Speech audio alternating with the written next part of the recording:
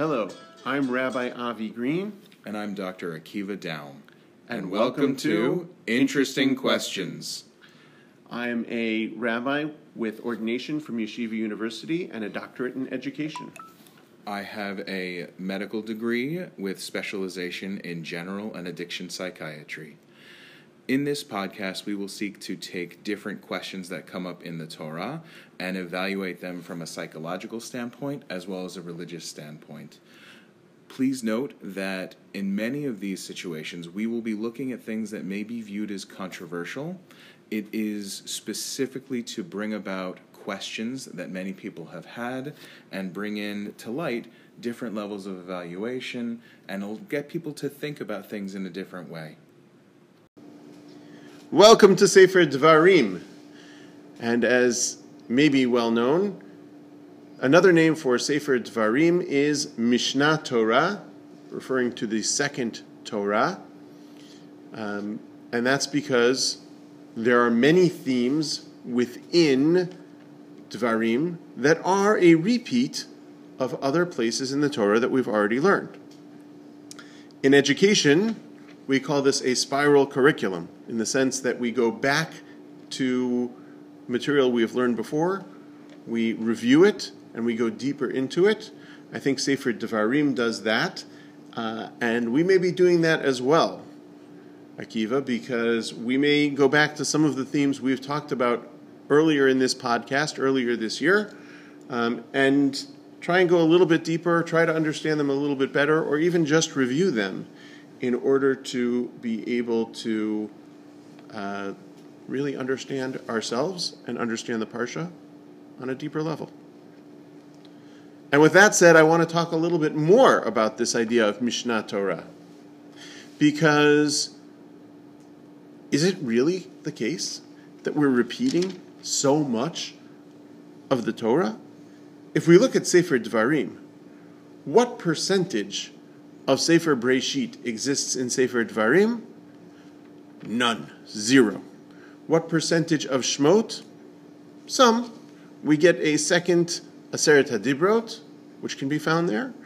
In terms of Vayikra, very little in terms of Karbanot, and in terms of the responsibilities of the Kohanim, and a fair bit of Sefer Bamidbar, in terms of events that had occurred, expectations, and what will happen once they enter Eretz Yisrael. So there are definitely pieces that repeat, and yet I don't think we should think that this is simply the summer reruns. This is really, as we said before, an opportunity to go a little bit deeper, to see where the differences may lie, and we'll be talking more about that over the course of this podcast.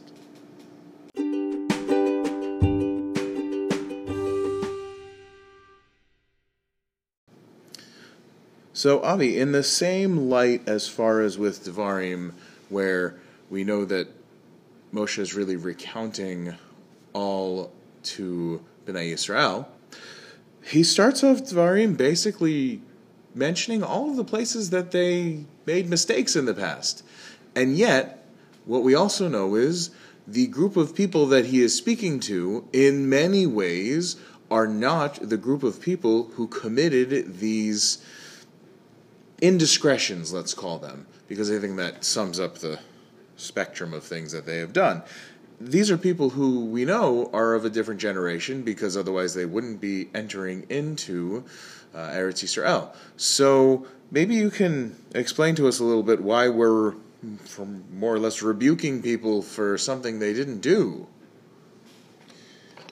So this is one of those cases where Rashi has a stunningly simple but beautiful answer. Right? We have to keep in mind the context, which is that Moshe is about a little bit more than a month out from having the people enter Eretz Yisrael, where he will no longer be with them. And he is sharing his concerns because the people are a little bit haughty. They've been doing the right things and they've been going great, and they said, "Don't worry, Moshe, we're not going to have any problems following the laws of Hashem." And Moshe says, let me remind you a little bit about the past, where there were mistakes, and that was when there was direct contact with Hashem through me, right? When you could speak directly to Hashem and Hashem would respond. What's it going to be like in the future when that isn't the case? There were mistakes made. Don't be so sure of yourself.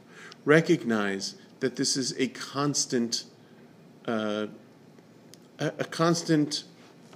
exercise that you have to engage in, right? To make sure you are following the halachot of Hashem. It's not something that comes without work. And so, if that's the case, he needs to remind them and say to them, look, here are the mistakes that were made in the past by your grandparents and by your parents. Try to learn from them. Don't make the same mistakes. That being said, Akiva, I would want to throw it back to you and say, is this an effective way of doing this? Right? When is it okay to remind people of their past mistakes? And when should we be saying, better to let sleeping dogs lie, or better to not embarrass somebody by reminding them of that time that they did something embarrassing? I think a lot of it depends on, in part, what the motivation and what the motive is behind the reminding, as well as how you do it.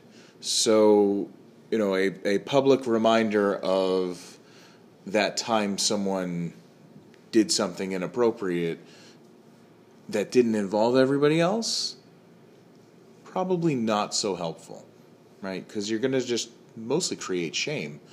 And what we know is, right, for most of us, when we realize we've done something wrong, we have our own shame, and we don't need to borrow that from someone else.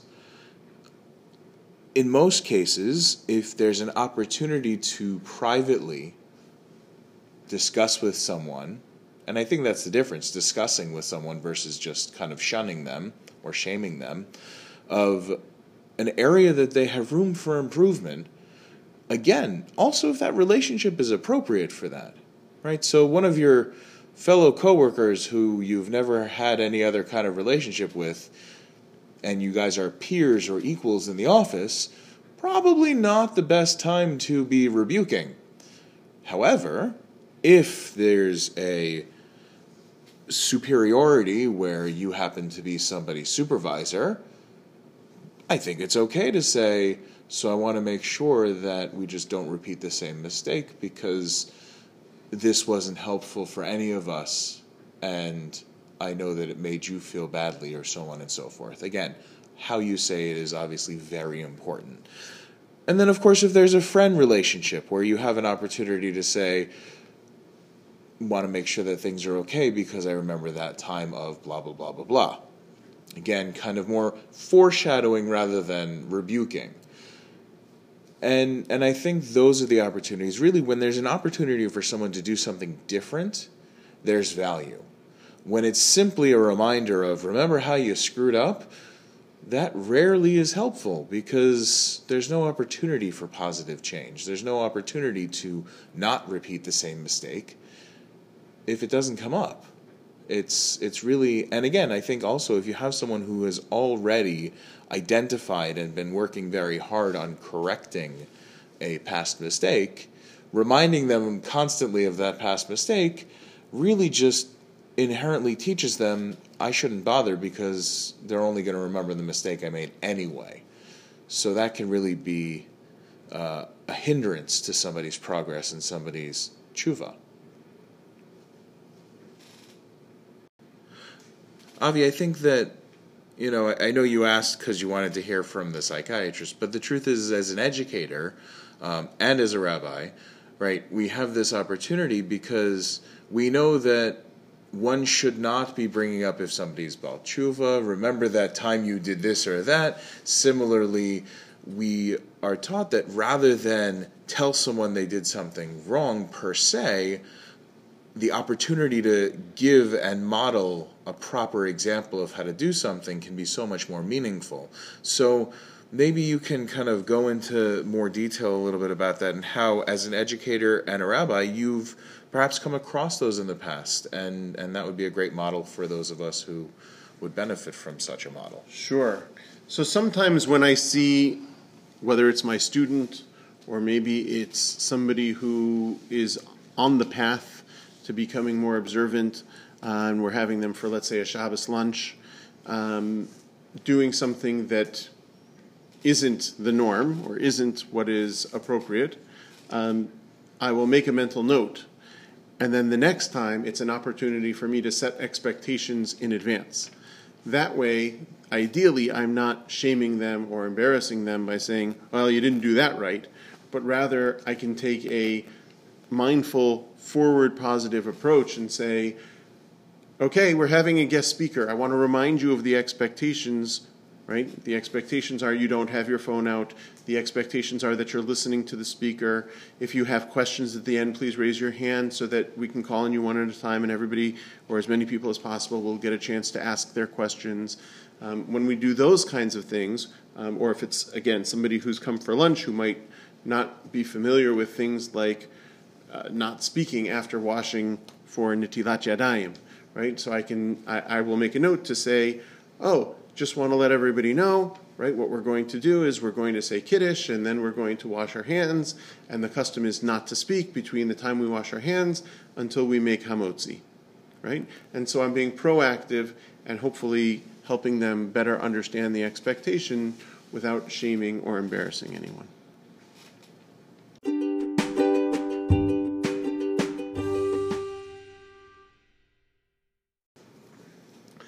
So Akiva, continuing with the theme of things that repeat, we are reminded about setting up judges and how Moshe said, I cannot do this alone, and Hashem tells him to set up a system of judges in order to make this job much more manageable.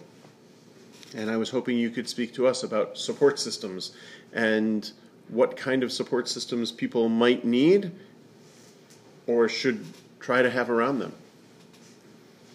Absolutely. I think the support systems are really important.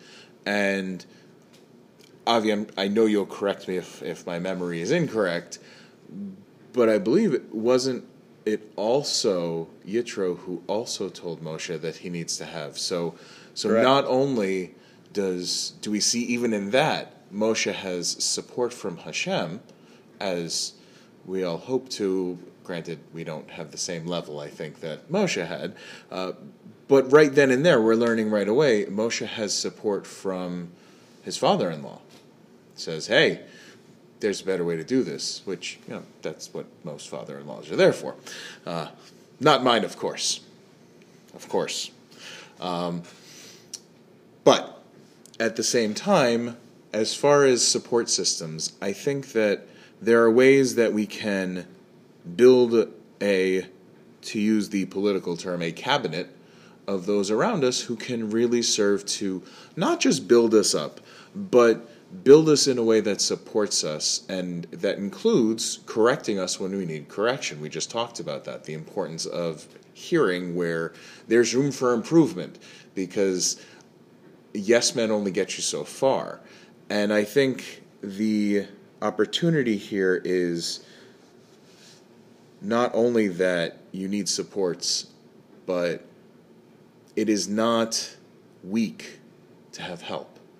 And I go through this all the time with people. We often talk about the importance of using all the tools available to you and really filling your toolbox with not just the tools that you know you'll need, but also the tools that you might need.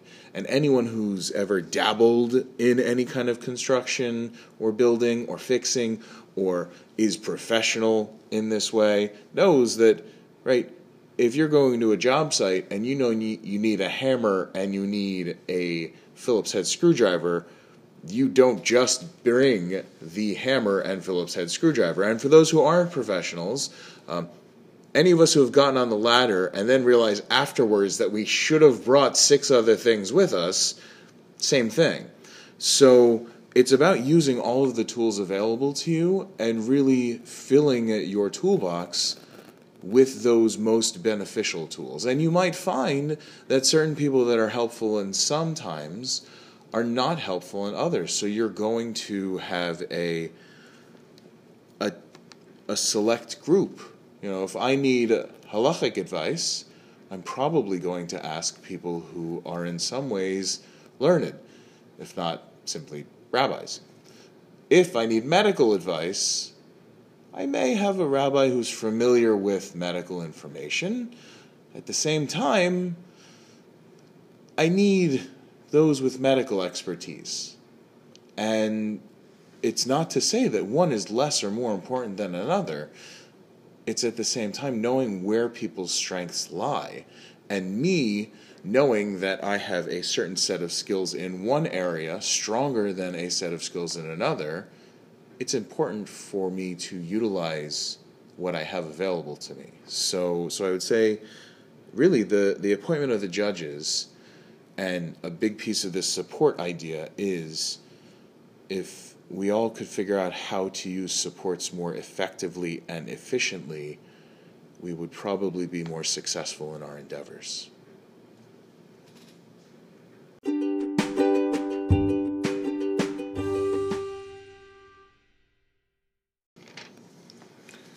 So to once again return to our theme, the idea of repeating, there are many things that repeat in Sefer Devarim. And in this particular parsha, we have them as well. And yet we're going to find throughout Sefer Devarim that the things that are repeated oftentimes are a little bit different. In next week's parsha of Va'etchanan, we're going to have the Aseret HaDibrot, but they're a little bit different. We have pieces of Shema. We have the mitzvah of teaching your children about Yetziat Mitzrayim. All of those are things that have been said before, but they're a little bit different. And I was hoping, Akiva, you could speak to us a little bit about our memories and why, sometimes we have memories with rose-colored glasses, or we remember things in a particular way.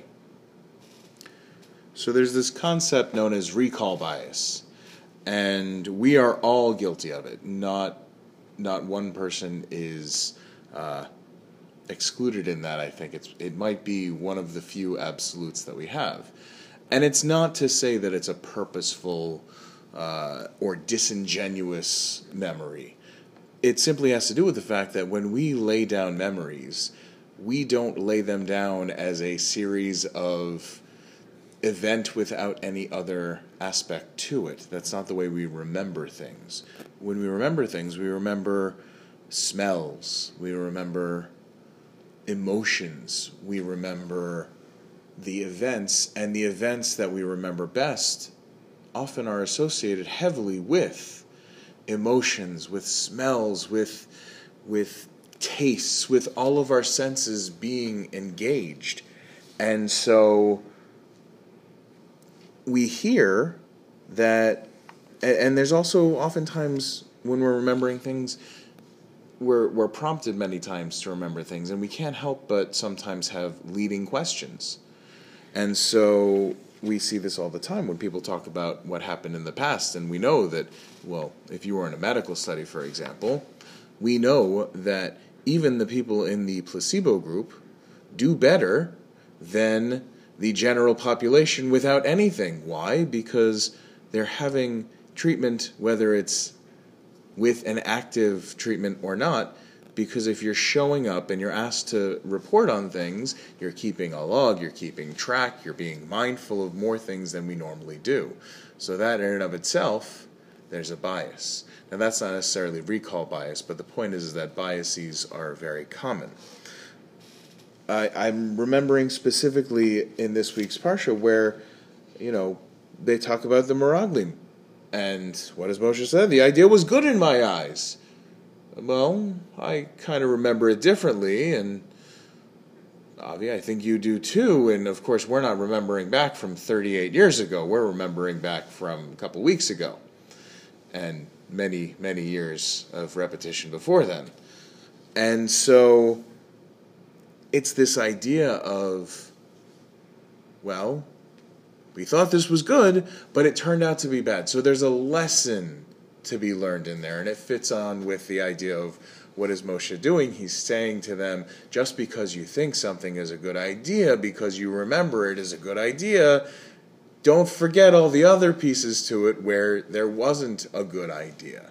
And it's a useful learning tactic. It's a way to learn from your mistakes, even if sometimes your memories are padded, let's say. And I think that's the idea really with the recall bias, especially in this case, is we know that Moshe was a teacher of the utmost kind, amongst other things, but all of our leaders should be teachers and are teachers, whether they want to be or not. And what is Moshe doing here? I think he's probably saying, there's a lesson to be learned. Recall bias is real, so think twice. And that's what's going on.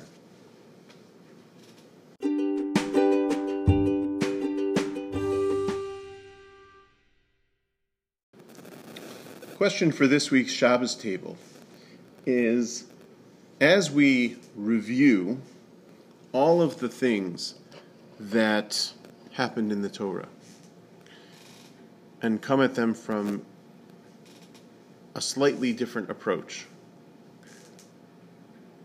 what family event would you like to revisit, and why?